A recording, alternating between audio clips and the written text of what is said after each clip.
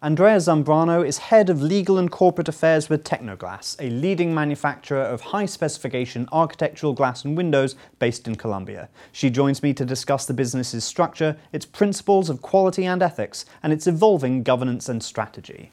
Tecnoglass is 3 companies in one. Tell me about your origins and vertical integration. We started back in 1984 as a solar heater company.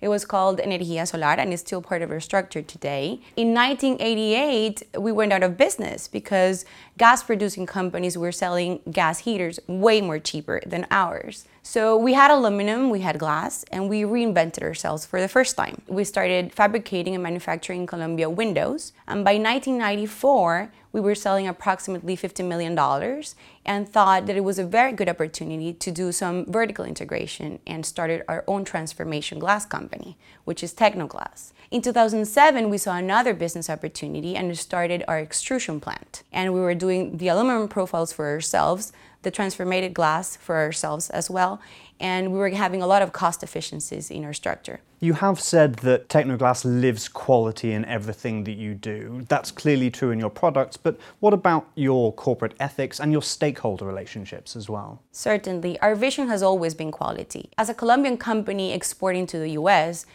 quality control measures were more stringent for us. We were getting looked at with a magnifying glass, so that led us to be more strict with our quality procedures and the products that we were exporting. But our corporate ethics has never been in question. Our employees are our best and most important stakeholders. For them, we have certain benefits, and we have been working to surpass their expectations for 30 years. We have a university scholarship program for our employees and their children as well. We have a home grant for them to acquire new homes or to remodel their existing ones. We have Tecnoglass Foundation as well, which works with local communities to transform lives through school recycling programs and even infrastructure development. We recently donated a fire station, for example, to a local community. You've been listed on NASDAQ since 2013. How has your transparency and governance changed over the years? Since 2012, when we started the process of getting listed in NASDAQ, there was a lot of things that changed that were lived before in the culture, but that were not materialized or very formal. So what we started working on was a very strong,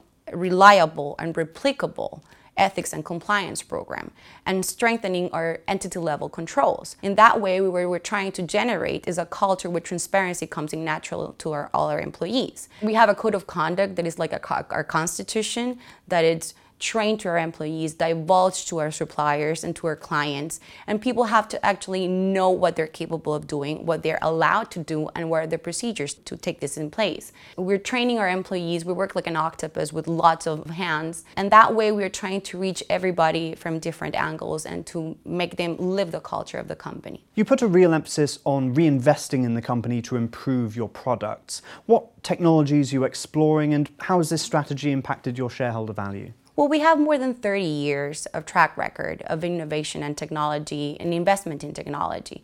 We started tempering and laminating glass only, and today we have curved glass, which is a very exotic way of fabricating glass. We have hurricane-resistant windows, and recently we have a soft coat plant which produces low emissivity glass. So we reinvest in ourselves and we reinvent ourselves according to our client and the market's needs. The last couple of years, CapEx has been about $200 million in reinvestment. In 2015, we got a new solar tech plant which has these low emissivity glasses. We additionally finished the installation of 15,000 solar panels, which are generating 4.8 megawatts of energy for outer consumption. So we're there. We're reinvesting ourselves all the time, and we're trying to be avant-garde about it.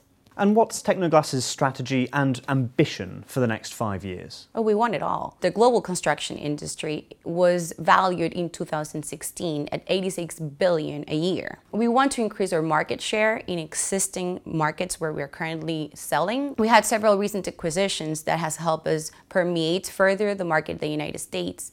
And we have established new branches in Latin America, We have a new branch in Bolivia, another one in Paraguay, and we opened offices last year in Italy as well. But we also want to expand into other markets. Global trends are different today, and we have to adapt to those global trends. So our research and development department is constantly trying to innovate high-end products that will grant end-to-end solutions to the construction industry. We're also always looking for M&A opportunities. They're always on the table. There are several opportunities in the market that might work that we're exploring right now, but we always think in the long run. We're here to stay. Andrea, thank you very much. Thank you, Paul. Thanks for watching. Learn more at technoglass.com. And as always, for the latest international business insights from World Finance, please subscribe.